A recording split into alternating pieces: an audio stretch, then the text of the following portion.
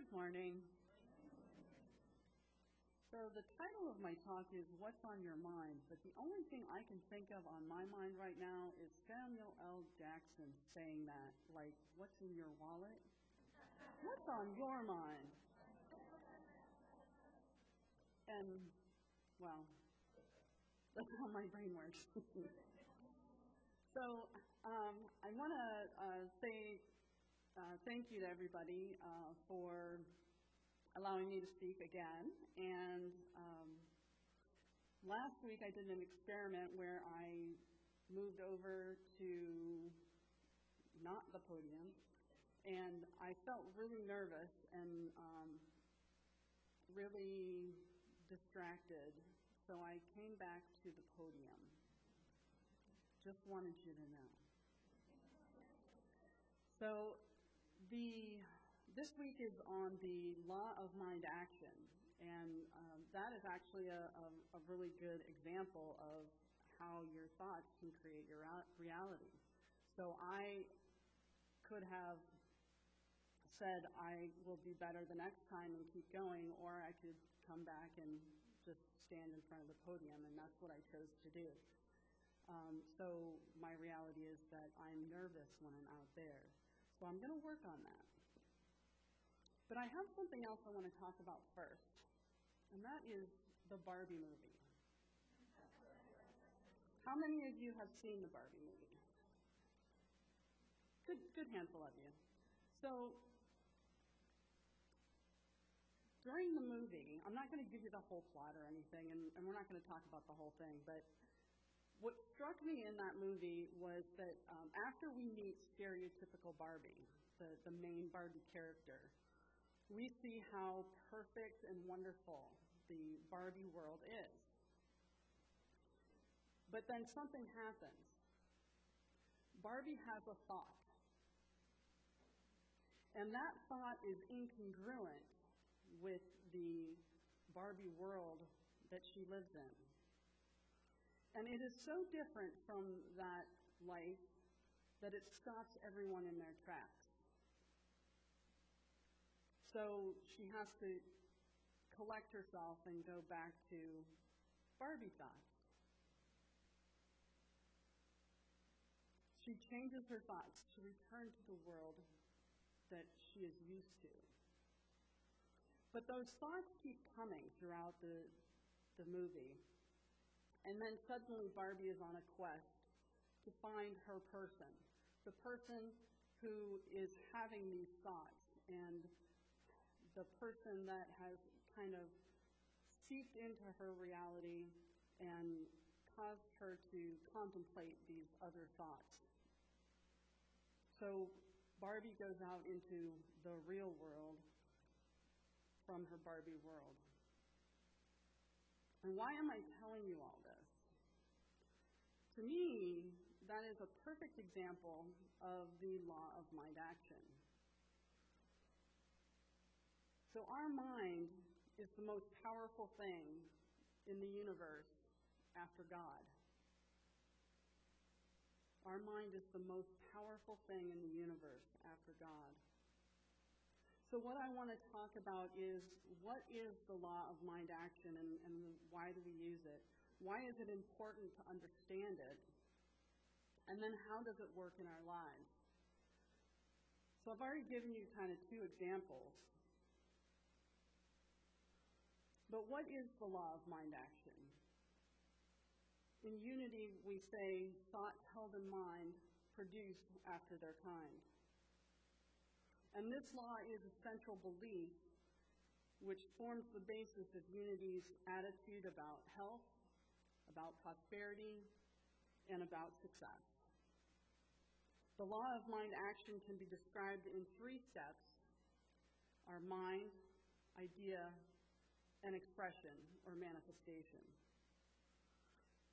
And that coincides with the Unity 5 principles. So in mind, we're talking about divine mind, and that is the God of absolute good, the God that is everywhere present, the God that is in, through, and as us, and how we express as that Christ in that divine nature. We are the very essence of God, and therefore we are also inherently good. The idea comes from the thoughts that we have. And Unity's third principle says that human beings create their experiences by the activity of their thinking. So everything in the manifest realm has its beginning in thought. And that's what the idea is about. Prayer is a more creative, more intentional thought process that heightens our connection with God and therefore brings forth wisdom, healing, prosperity, and everything good in our lives. So we have that idea that is out there. And of course we know that even in unity, we can't just know the truth of our being, that we have to understand it and also use it, that we must live the truth that we know.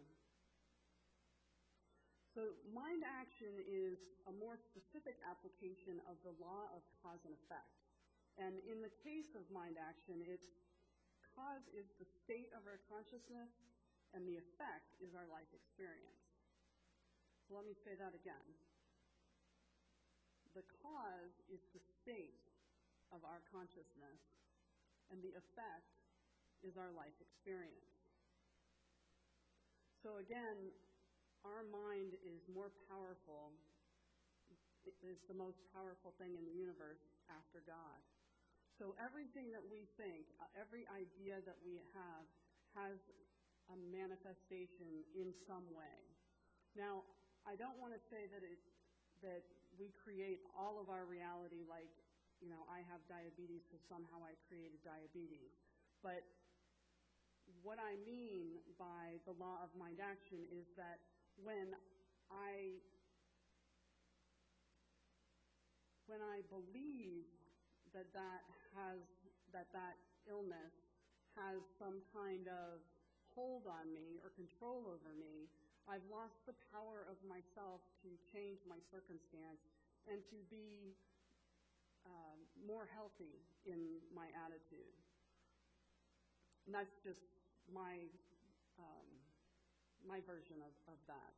So it all comes back to the law of epigenetics.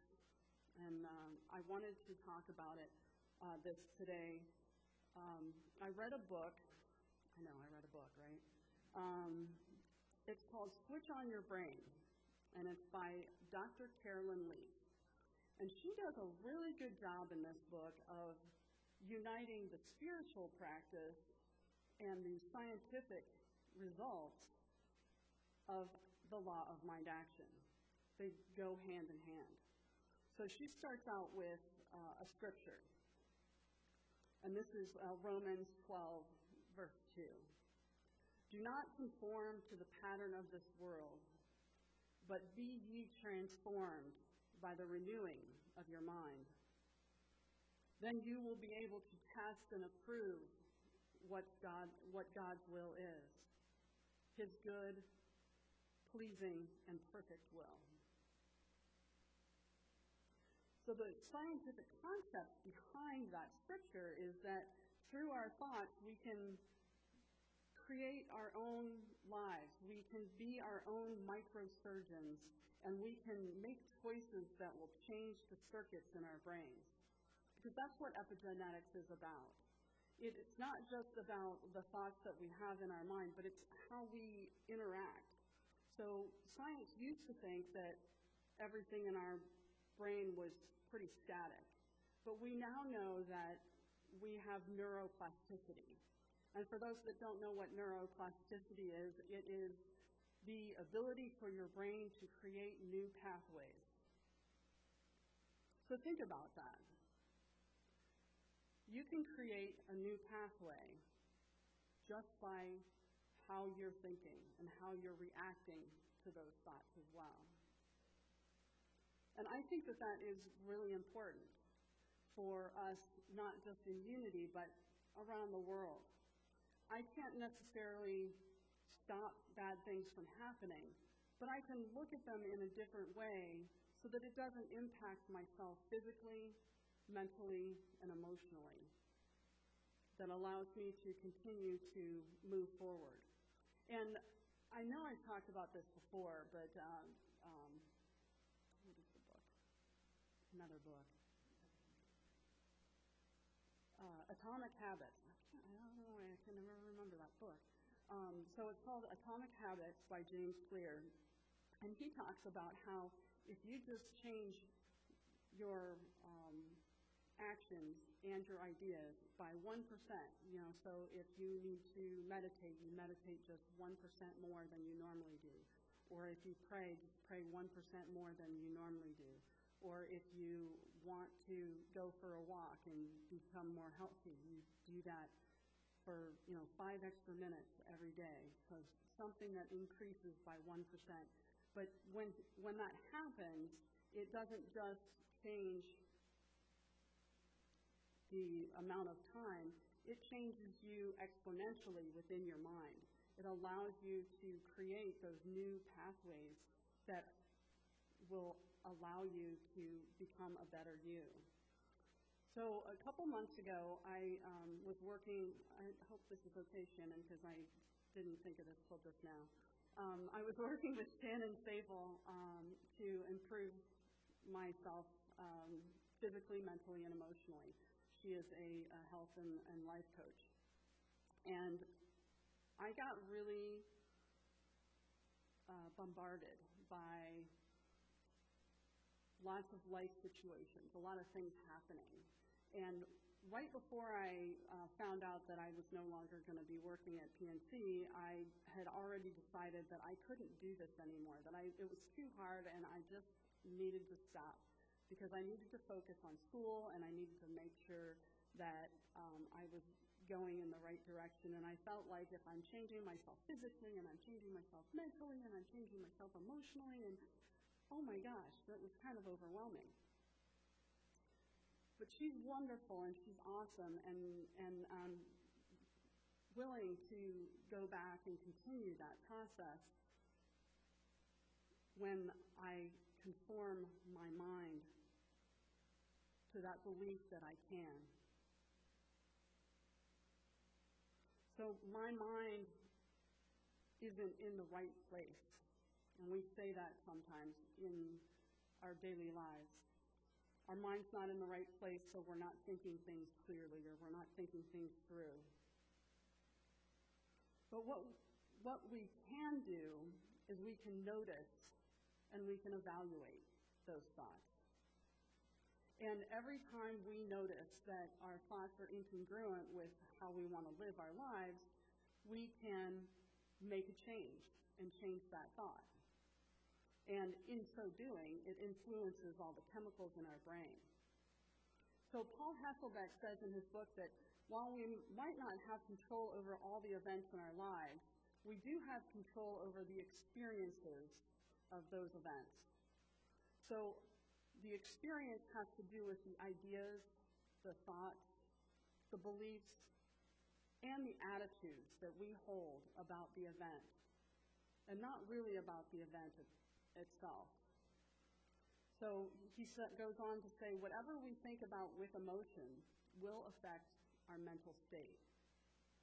And that is, to me, the real essence of the law of mind action. Thoughts held in mind produce after their kind. We're creating our reality in our heads with how we think the world is. And as we all know, sometimes if you just shift just a little bit, your perspective can change and it can open up your world immensely.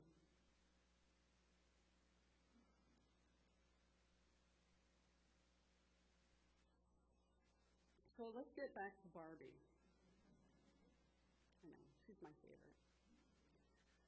When I was looking at that movie, when I was experiencing what she was experiencing and going through everything, she had a myriad of emotions. She had high lights, she had low times.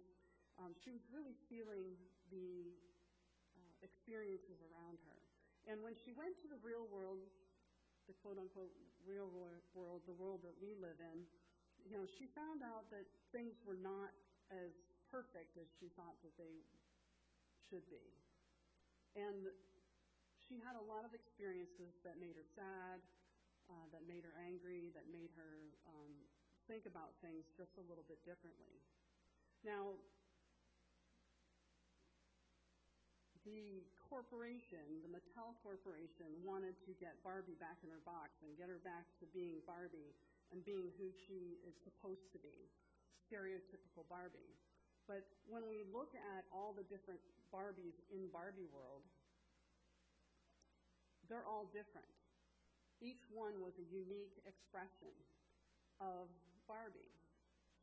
Stereotypical Barbie just kind of represented that first Barbie that was ever made. Maybe our Eve.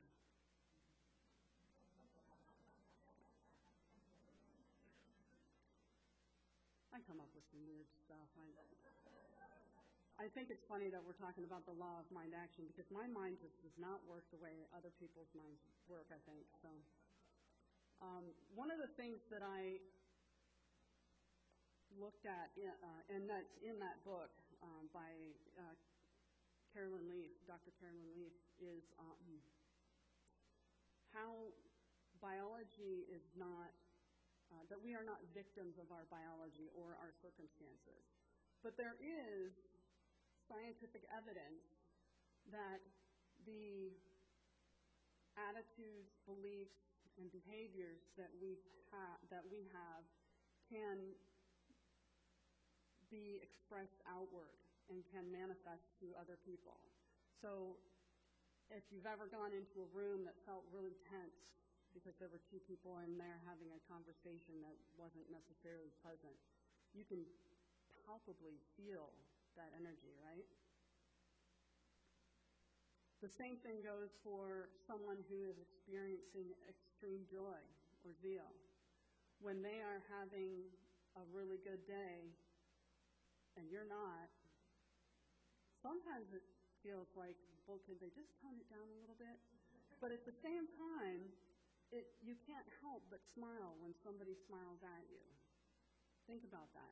When you smile at someone, you almost never get somebody that doesn't smile. You will every once in a while, but most of the time people will smile back. And if you give someone a compliment and share the zeal that you have within yourself, it's going to transform to that other person.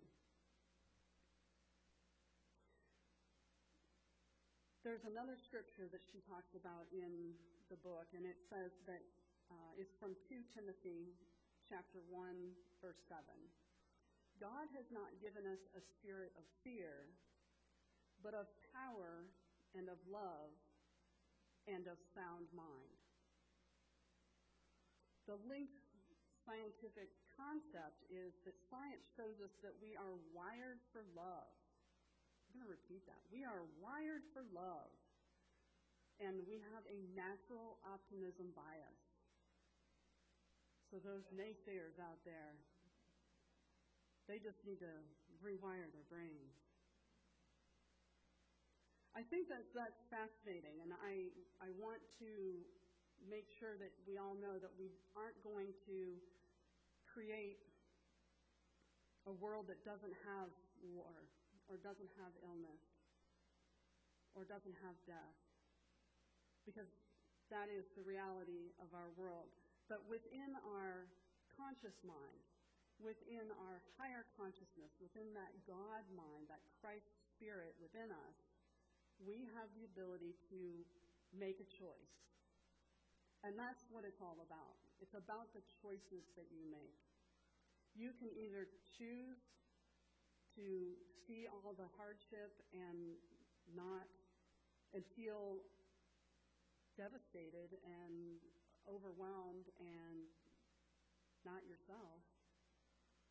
Or you can choose to change your perspective, change that idea in your mind, and create a totally different view.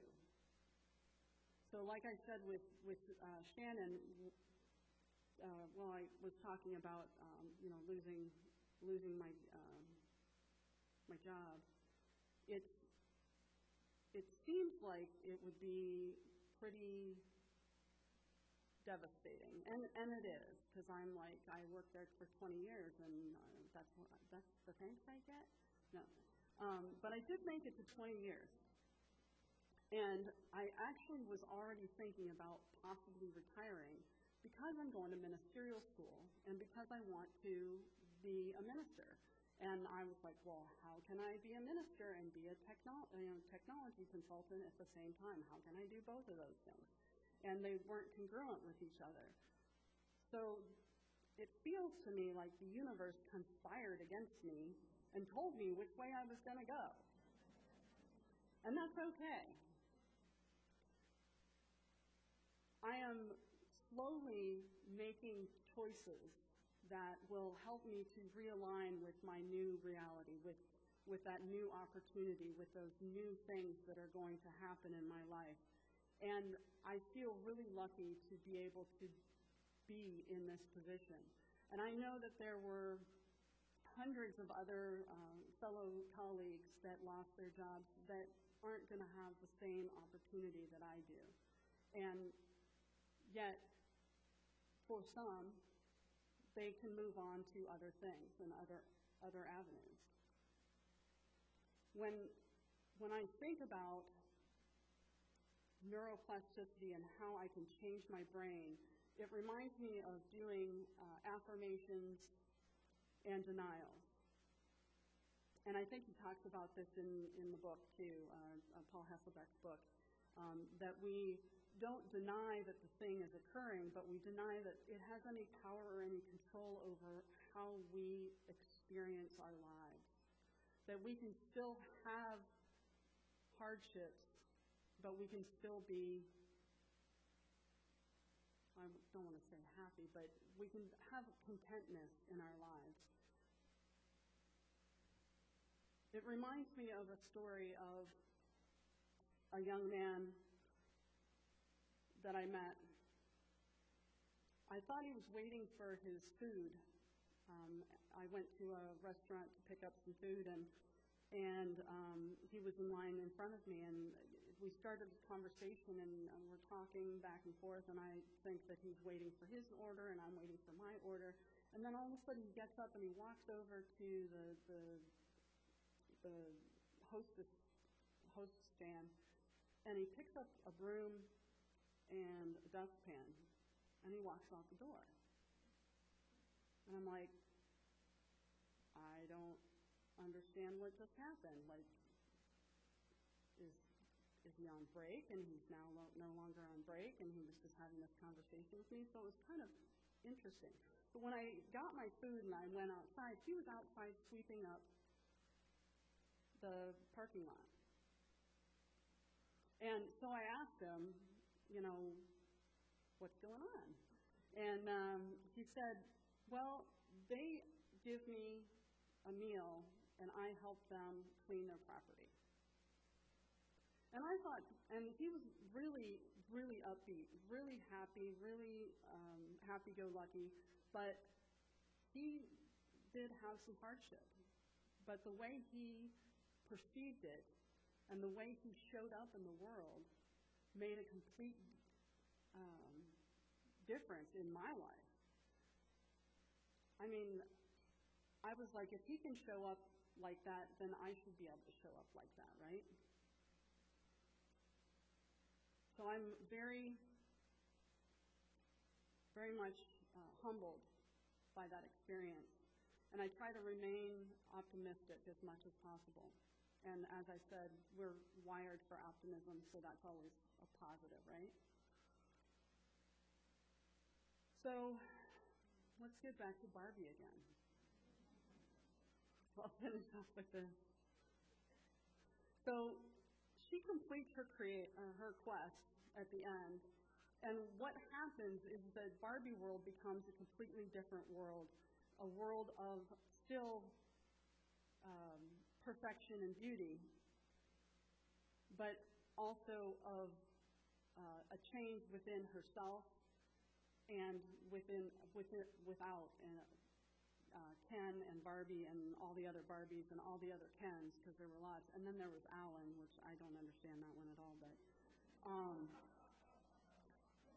they are, the way the movie expressed itself just reminded me of that mind idea expression. That we have the ability to express ourselves by the choices that we make and the thoughts that we have in our minds. So I'll leave that with you. Thank you.